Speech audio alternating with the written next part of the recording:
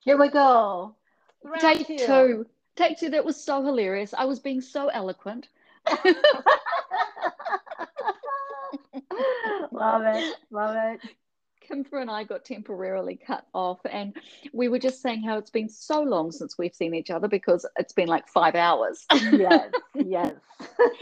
And I was explaining that I have so many questions to ask you, ranging from the color of your hair through to Asian Pacific American Heritage Month. So please bear with me as I leap around from subject to subject like a demented squirrel. Absolutely. That's what a good conversation does, right? Mine tend to.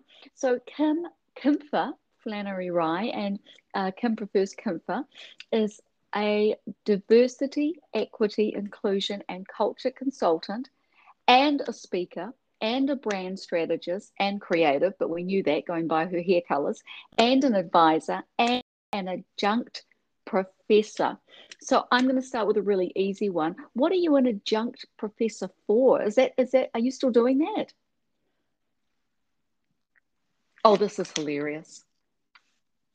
Okay, it sounds like maybe you're, so I'm just going to talk amongst myself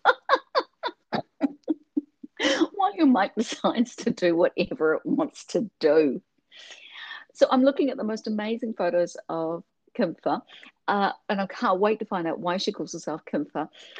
Normally, she has the most think mohawk, think updo, think short, spiky, think outrageous. But when I saw her this morning, her hair had grown so much, which I'm going to assume it's COVID, and it was the most beautiful purple sliding into blue. This is a woman who's not afraid of color. I'm going to send him for a message just to see if she's something, if it hasn't all gone to heck in a handbasket. You still there? This is why people keep telling me, there she is. This is why people keep telling me, edit your podcast. But this makes it way more fun, right? Because especially since I am currently have a puppy in here that I thought was going to be with my husband, but I forgot he's at a dentist appointment. So you may hear some background noise from my dog on top of all the other things going on. Well, how wonderful. You might hear my French Bulldog snore in the background, and the UPS driver is bound to knock on the door any minute now because they always pick, the most inconvenient time. But I was talking about you, which is probably incredibly rude, but why do you call yourself, where does Kimfer come from? Oh yeah, that's a kind of a funny story. When I used to be part of this organization for Project Line and Yesler, that's the agency that I used to work for, that was acquired by Accenture last year. Um, there were four Kims when I first started. So everyone was pretty good about writing their last initial on their emails after their name. Mine is Flannery Rye. That's hyphen. So I would write Kim FR. Sometimes I forget to put a space between my name Kim and FR. And then people just start reading it as Kimfer. And then they start writing it as Kim FER, as in Kimfer. And then it just became a thing, even when they didn't have any Kims for a while, because I was at that organization for about 9 years. And interesting enough, even if they called me Kim, to me, when we talked to each other, they would introduce me as Kimfer to clients, to other professionals. So it just became like a weird professional name, Kimfer. Well, how great. You're memorable. It's easy to find you. You're the only Kimfer I know, and that's Kimfer, by the way. So you can, for everybody listening, you can do your due diligence. I won't use the word stalking and find Kimfer. So one of the things, it's one of the many things about you that makes you unique, not to mention my Kimisms, which we'll get onto. But a quick question, I just circling back, I see adjunct professor, and I'm just curious, is that still going on, what with COVID? Because we're still in 2021 and life still is. Oh no. Oh, we may have to start this again, or um, um, that wonderful word, or we could always splice this, I guess. I mean, that's the joy of splicing. Kimpa, I'm going to give you another few seconds, and if not, I'm going to send you another link. We just get cut off again. at the same spot? Is that what just happened? Yeah, I'm wondering whether we should start again. Anyway, let's just keep on going because there's a wonderful thing called splicing. I've asked you I've asked you twice. So obviously the universe doesn't want me to know the answer. You know. To the adjunct professor question. Yeah, I am still an adjunct professor for Seattle University. I teach creativity and innovation for two different master students groups. One's called the Bridge MBA, and then the other, that one is it's a required class for part of their graduating requirements, and then one that's in for just any individuals, mostly from the MBA courses, but anyone who's in master's program can take this class as well. So I have people showing up from Masters of Engineering or Education or various other places taking these classes. Creative and innovative. Yes. My favorite subjects. And you are yourself a creative. What brings you to use that word in your LinkedIn profile? I think it's because of the fact that, since I was little, I was an artist and still am an artist, even if I'm not a practicing one. And what's interesting about being an artist, people believe artistry is either something that you're innately born with, which is not necessarily true, but creativity comes in all forms. You don't have to be an artist to be a creative. And for me, I think even though I don't practice my artistry, I still practice creativity in everything I do. Not to mention the fact that, to quote you, you appreciate anything that has a wicked sense of style. That's true. That's true. Which is me. Obviously, it's me. Yes. So you're appreciating the heck out of me, which is fantastic. You are also a speaker. What are some of the things that you love to speak about?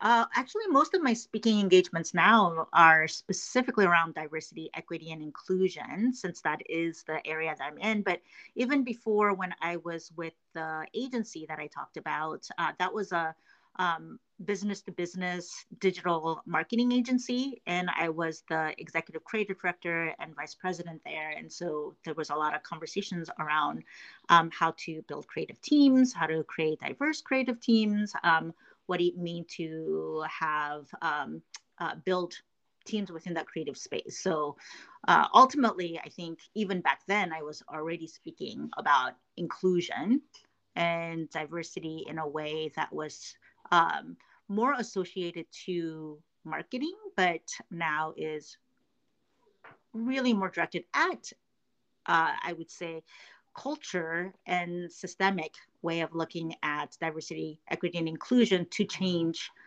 what's going on with now creativity as a way to enact that. So it's kind of flip-flopped a little bit for me. I love flip-flops. I notice on your site you talk about IDEA, which is such a brilliant way of putting it. Inclusion, diversity plus equity plus accessibility. Yes. Yeah. I think the thing about diversity, equity, and inclusion, DEI, there's so much to it too, right? There's people talk about in that space. I mean, no one really talks about it as D and I anymore, the diversity and inclusion. There's always an equity in there. Sometimes there's belonging in there. Sometimes there's justice, so they call it JEDI. Ultimately, for me, yeah, right? And for me, is that accessibility is such a huge part of that inclusive way of practicing. And I think that's just, for me, part of my digital marketing background and making sure accessibility when it comes to not only digital platforms for people who are needing that access. And since I focus on brand as well, brand slash culture, that is just a really innate part of how you need to represent yourself, that you have accessibility, accessibility period as part of your DEI strategy. Absolutely. To find Kimfa, now it's my Kimisms, and there's a story behind that, but that's MYKIMISMS. There's two reasons why you've got Kimisms. One is to do with your inability to create, you had trouble with colloquial expressions, and there's a reason behind that. And the other one, of course, is that you're very aware of all the isms in society. But where did the Kimisms come from? It's really my friends that dubbed it initially. It really had to do with the first part. English is actually my second language. I was adopted when I was 10 from South Korea. Although my first language has been pretty much obliterated, I think that's the word, because of the little bit of a volcanism. I'll use my nerdy language that happens where, I've been completely assimilated. I guess that's not a Vulcan. I'm totally making a boo-boo on my nerdism here. But anyway, so really, I think I use it as I would get these phrases that were super, super close, right? I used to own a business called Bouncing Wall. And that was because I was trying to explain to someone who was my really sounding board. But I was thinking, like, you bounce off ideas, you bounce things off of a wall. So Bouncing Wall would have been a good example of a Kimism. Love it. And I love that you brought up Jedi and volcanism because, of course, you're a social enterprise, your company, which always, when I hear the word enterprise, makes me think of Star Trek and Captain Kirk. Yeah. So obviously there's some bonding we can do on a completely different level that I had no idea. Yeah. What is a social enterprise?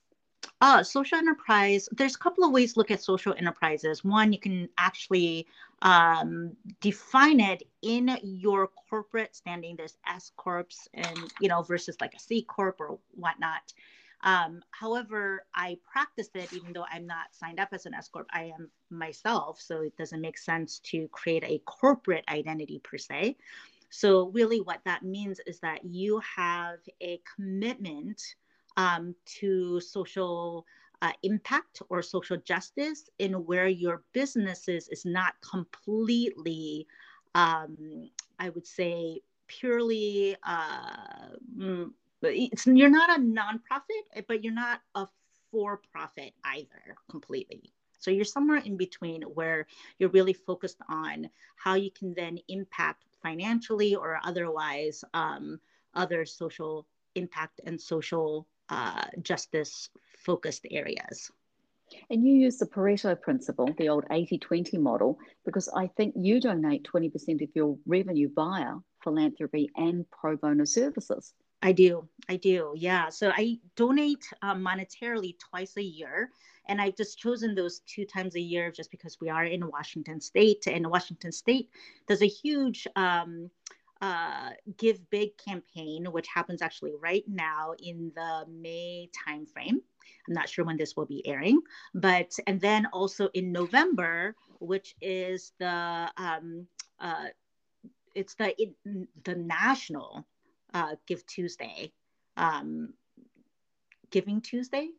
I think I'm saying that wrong now, but either way, those are the 2 times a year where I do more of my financial donations. And the first time in the year, usually I donate to the organization that I'm passionate about. And then in the second half of the year, I recommend certain organizations, but I actually will give on behalf of my clients. So for example, last year, one of my clients is a big supporter of Mary's Place. So I donated to there. And there's various other organizations I try to do more locally, but there were some national ones that I donate to as well, if that is what my clients are doing. And I like to point out you can't say anything wrong. It just becomes a Kimism. Yes. Yes, right? Yeah. Yeah. So there is no wrong there because you've got clients that are enterprise companies like eBay, but you've also got nonprofit organizations as clients as well. I do. Yeah. And I do a sliding scale for my nonprofit organizations because obviously they cannot always hire people in that enterprise monetary bucket. But I think it's just as important for us to give. So again, sometimes I will do work with nonprofits at a discounted rate, and then that could then look at it as part of the cost go towards my pro bono side.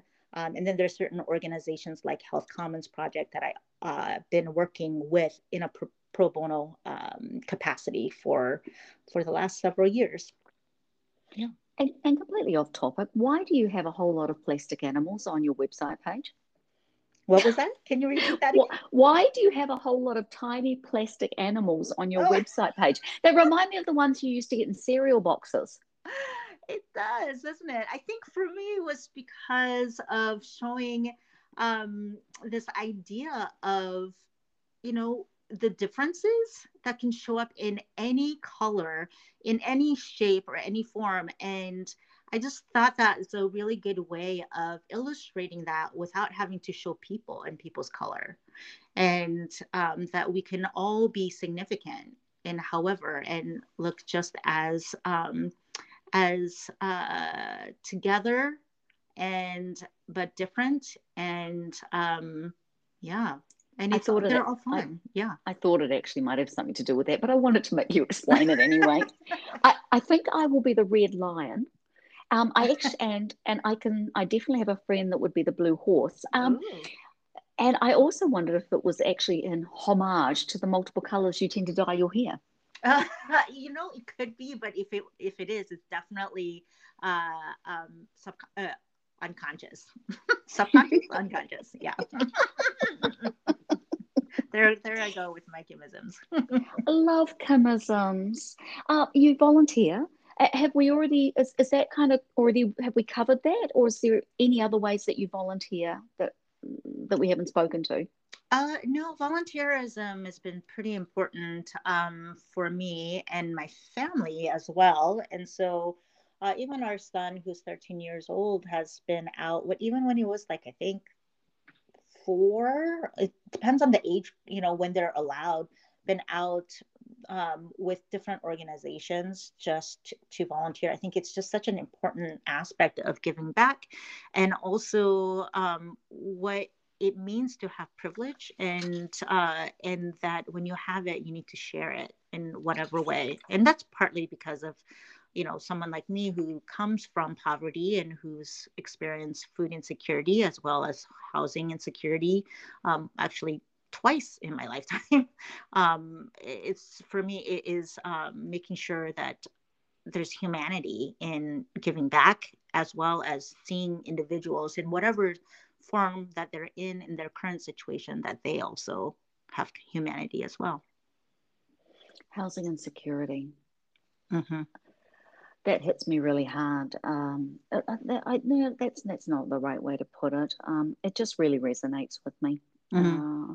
as in, but for the grace of, that could be me. Mm-hmm. Mm-hmm. So the two times that you experienced it, refuse and never offense. Obviously, you'll answer whatever you want to answer. Was that when you were in Korea and then again in America? Yes. Yeah. So Korea, I was in an orphanage by the time before I was adopted at the age of 10. And then when I came to the US, wish that everything was, shiny and awesome and wonderful, but we went through the 80s farm crisis and our family lost pretty much everything. You, I'm pausing because I'm just blown away by what you just said. Uh, to be homeless twice. Yeah, I would say, the second time, our home, at least our home was secure. What was happening in our home was not secure, if that makes sense. But pretty much everything around our home was really no longer ours. What happened? Where did you move to? Do you mind? Can you tell me more? Oh yeah, I mean, it's a small farm community, so our house on the farm. So if we think about hundreds of acres that our family owned, hundreds and hundreds of acres, our home was on that farm about, I think, 3 acre lot, because that's pretty standard when it comes to a farm community. So pretty much everything was taken over or lost. Some of it, our family uncle was able to purchase some of the land, but the house really itself was the only thing that was kind of left to us. And then when I say inside the house is when there were when ultimately what it comes down to is my father ended up leaving. My mother had to go back to work at age 50 to support us again. So then we were pretty young. I mean, we were teenagers, I guess, so maybe not that young, taking care of herself. So you had siblings in America. Did you have siblings in Korea? I believe I have at least one half sibling somewhere. Unsure if I have more. And then I have 4 siblings here in the US. We're all adopted. Different nationalities, all from Korea. How did your family come to be together? Yeah, my mother, who has passed, but she loved just people and taking care of children. She was a nurse by trade. By the time she was older, she was the grandma who read, children's stories at the library, as Grandma Ruth. And so she had such heart for wanting a big family, but couldn't have them. So instead, she decided to adopt. So we have a blonde hair, blue eyed brother who is white.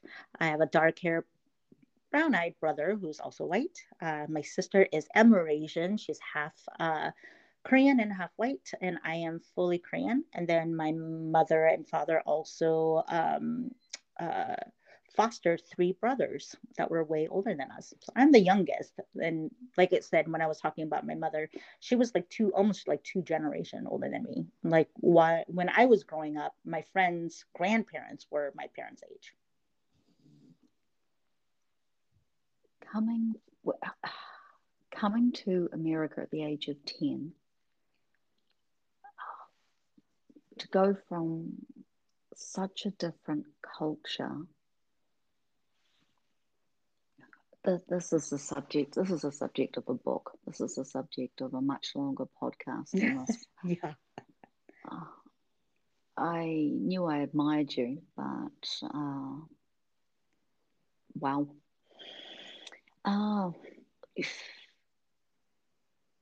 While I just take in all of that, because that's big stuff, would you save me by talking about Asian Pacific American Heritage Month? Sure. Well, we are in May. It's the month where we celebrate the heritage of the Asian Pacific Islander people. And I think, it's really relevant right now, especially with all the Asian hate crimes that have been going on, and to have this month be highlighted. And hopefully, people will also share the Asian joy, just like we talk about. It's not enough to talk about the Black trauma all the time, but also Black joy. So when it comes to the Black, Indigenous, people of color, the BIPOC community, I think it's a really important time to celebrate and learn something new about cultures or people that people might not be as familiar about. Absolutely. I have a Mongolian friend who actually a couple of months ago said he said Black Lives Matter. He absolutely related to that. English isn't his first language, but he kind of looked at me and he said, I would like there to be more of a focus on what I experience as well as an Asian in America. Mm-hmm. And then those shootings happened and they were horrific. And do you think they were the impetus to create this month? How long has this month been going on? Well, the interesting thing about this month, you can get a lot of information. I would recommend to going to Asian Pacific Heritage.gov. .gov. Yeah, Mm-hmm. it's a great site that gives you really amazing amounts of information and history.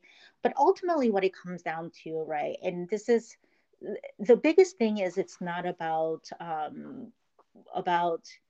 who had it worse because talking It's about not a competition. it's not a competition, yeah. And but we do know that our Black community have had their histories basically or their culture completely eradicated in a way that they can't even do a lineage backwards. There's certain things in that area.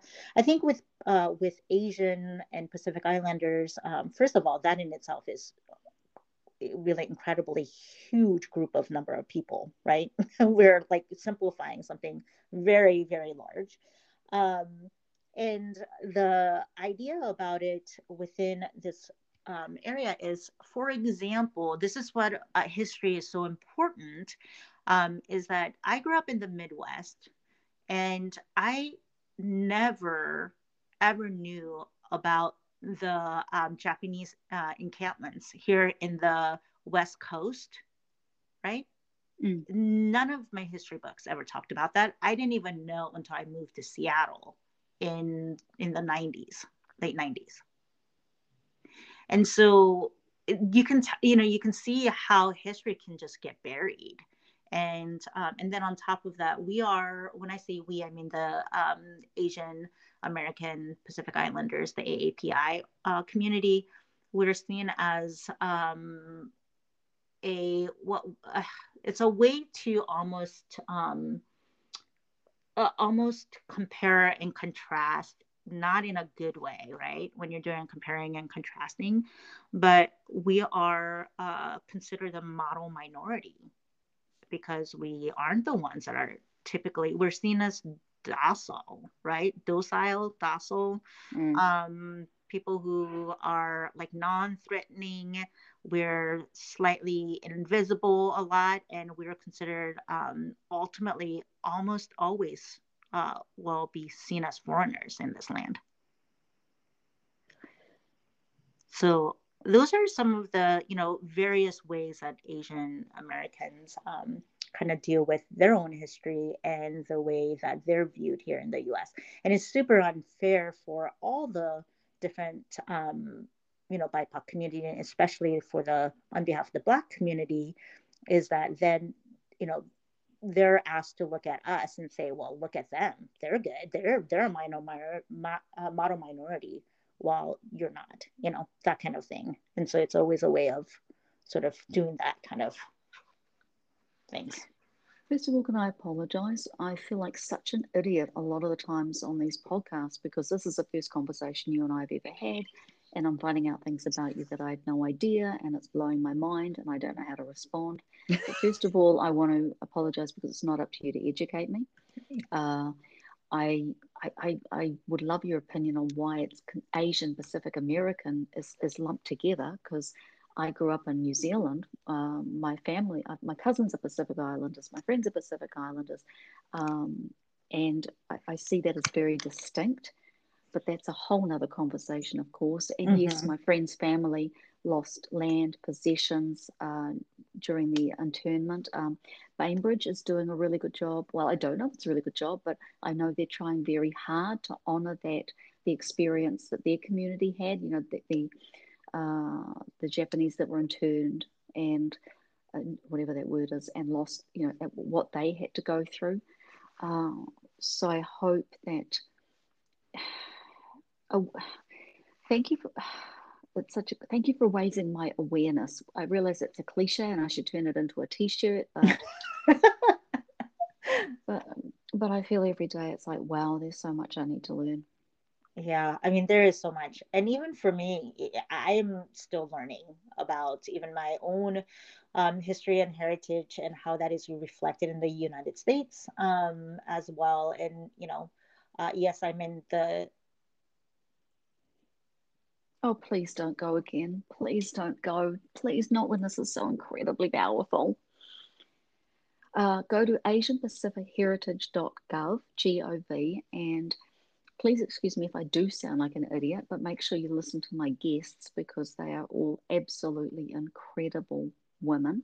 You can find Kimfer at mykimism.co. I'm just going to talk until she comes back. Sorry, mykimisms.com, mykimisms.com. And guess what? I may even get a podcast editor and try and make these a little more easy for all my listeners. Oh, and she's back. I think I figured out what is going on, and it's definitely a user error on my part. Every time my phone goes to sleep, it no longer is, you're getting me. Well, I want you, and I'm glad you're back. I am really glad you're back. I was just reminding people how to find you, and Fantastic. and just basically waffling on and thinking how much I need a podcast editor. Um, I would like to go back to the fact that you can also, Kim Kerr has an amazing blog. You talk about the difference between representation and exploitation is authenticity. And I hope, if nothing else, even though this is not about me, believe it or not, I hope at least I'm authentic in the fact that I want to learn. But difference between representation and exploitation is authenticity. Are you talking about situations like own voice? I've got a lot of friends in the writing community, and there's more of a call for people to write about their own experience rather than try and write about other people's and other nationalities. How do you interpret that? Yeah, that's part of it. I think, I would say exploitation would be, hey, I need Kimfort to come write this thing because we need an Asian person to write something. And we need to, Right. right? Mm, Right? It's not about like, oh, I think Kimfer has a beautiful story that we mm, want her to share, and I'm so glad that we will learn from her, and also bring this idea of diverse stories into the group, but rather saying like, you know what, it's, you know, Asian Pacific, month, and we need an Asian person to write about it. Who do we know? Like that kind of stuff. That's exploitation, right? It's tokenism at its best. I've never had somebody call me and say, we really need a New Zealander. I asked you to be on the podcast because I like the color of your hair. Yeah, absolutely. Why wouldn't you? I would pick me with my color of hair. Oh, the purple that's heading down to blue. Hey, what kind of puppy have you got that's snoring beside you or doing whatever it is? He's a mutt. We rescued him Oh, from Texas. From their rescue from the snowstorms that hit Texas, and Texas is wow. they are a kill state for animals. So a lot of them get brought into states that aren't, and so he is. We don't know. They don't know. I mean, we saw the mother. He looks nothing like the mother, and they don't even know what kind of breed she was, let alone know what the father is. So, funny thing, my husband got one of those, basically like 23andMe, for Yeah, yeah, dogs, yeah, for dogs. So we have officially swabbed him, and we are sending his information in to see what he is. yeah. Oh, I did that DNA thing. Oh, you Um, ma- did? yeah, mainly because I wanted to check something. My great great grandfather was Chinese. That's the family legend, and I wanted to prove it. Yes, yes, I am 4% Chinese. Oh, wow. Wow. They get super specific, huh? They really do. The most of the rest of me is Irish. Just I'm sure that's fascinating stuff. Uh, but okay, I have to ask: does your dog bark with an accent, Of course he does. Texan accent? Yeah, of course. It's got a nice drawl in his wolf. I told you I was going to jump around like a squirrel. I love it. Which there are reasons for that, biochemical mainly. But do have you were you ever able to track down any of your Korean family? Did No. you did you want to? Um, I did when I was a teenager at one point. I think you just kind of go through, the things when you're trying to, really understand your identity. and what that means to you. I do have to say it hurt my mother quite deeply. Yeah. She was of an older generation. Actually, like I said, she was almost like two generations older than me, and it was one of those. She grew up where bygones be bygones, and the past doesn't influence you kind of mentality. And I think part Huh. of my gratefulness at the time, and I'm not saying all people were like that, it's just her specifically that and she, I think, felt really hurt that there's something that she wasn't doing, so thus I'm looking for my, I'm doing bunny quotes, real parents, real mother or whatever. So yeah, I think that was the last time I really truly looked. And then once you become have more history in your life and uh, deeper understanding of the complexity of the world, you just have a different mindset, at least for me. And so, no, I haven't looked. I wanted to ask you about clothing, and I always forget. I keep forgetting to ask my guests about clothing, and it's called Conversations Yeah, About isn't that Closets, sort of the purpose of this by a as well? demented squirrel. Because I know you appreciate style. We've only met a couple of times on Zoom, so I haven't really had a chance to get a really good rummage through your wardrobe. But what's some of your favorite pieces? Oh, yeah. Well, Zoom clothing right now is also not a reflection of people's really style because I've been wearing more like yoga pants and sweatshirts and, zip up hoodies more than I've ever done. Uh, Not my typical go-to. I would say I am probably, I think one of my friends actually explained, I was meeting her up for dinner in West Seattle in one of the restaurants that I had reopened. And we thought we would, we're getting vaccinated and we wanted to go support. And she said that she let someone know at the front because she was there first when they said, "Oh, who should we be looking out for?" And she said, "Oh, you'll know because she looks like a New Yorker." And I don't, and I was like, "Oh, interesting." Well, that's how she described me. And I looked down and I thought, "Oh yeah, I am in all complete black." Tends to be my thing. I think I let my hair and then I'll have accent pieces that might have colors, but I tend to most of the time go in blacks and grays. I love asymmetry, so a lot of sometimes some volume, asymmetry. Love good pair of shoes. And I kind of wish that I was kind of back to dressing up a bit. But I do love pieces that are uh, maybe not something that you can find, in your everyday shelf. And so I actually do a lot of clothes shopping through Etsy and have people who that have very specific styles that now will do some customizations for me as well. So yeah. That's a great idea. Where do you live? I don't need the address. We're on air. I'm just wondering what general area. Me? Where do Yeah, I live? you're in Seattle, right? Yeah, I'm in Seattle. Yeah, I'm in Seattle. I mean, That's as far as she's going to tell me. You know why? Because I'm planning to come over and basically and ruffle through basically oh, your closet. So I can see why you're hesitant. Yeah, it's all right. You don't need to get out a restraining order just yet. Um, Kimfer, thank you. I had no idea where this conversation was going to go. I never know where the conversations are going to go. And I do spend a lot of time like a stunned mullet just going, wow.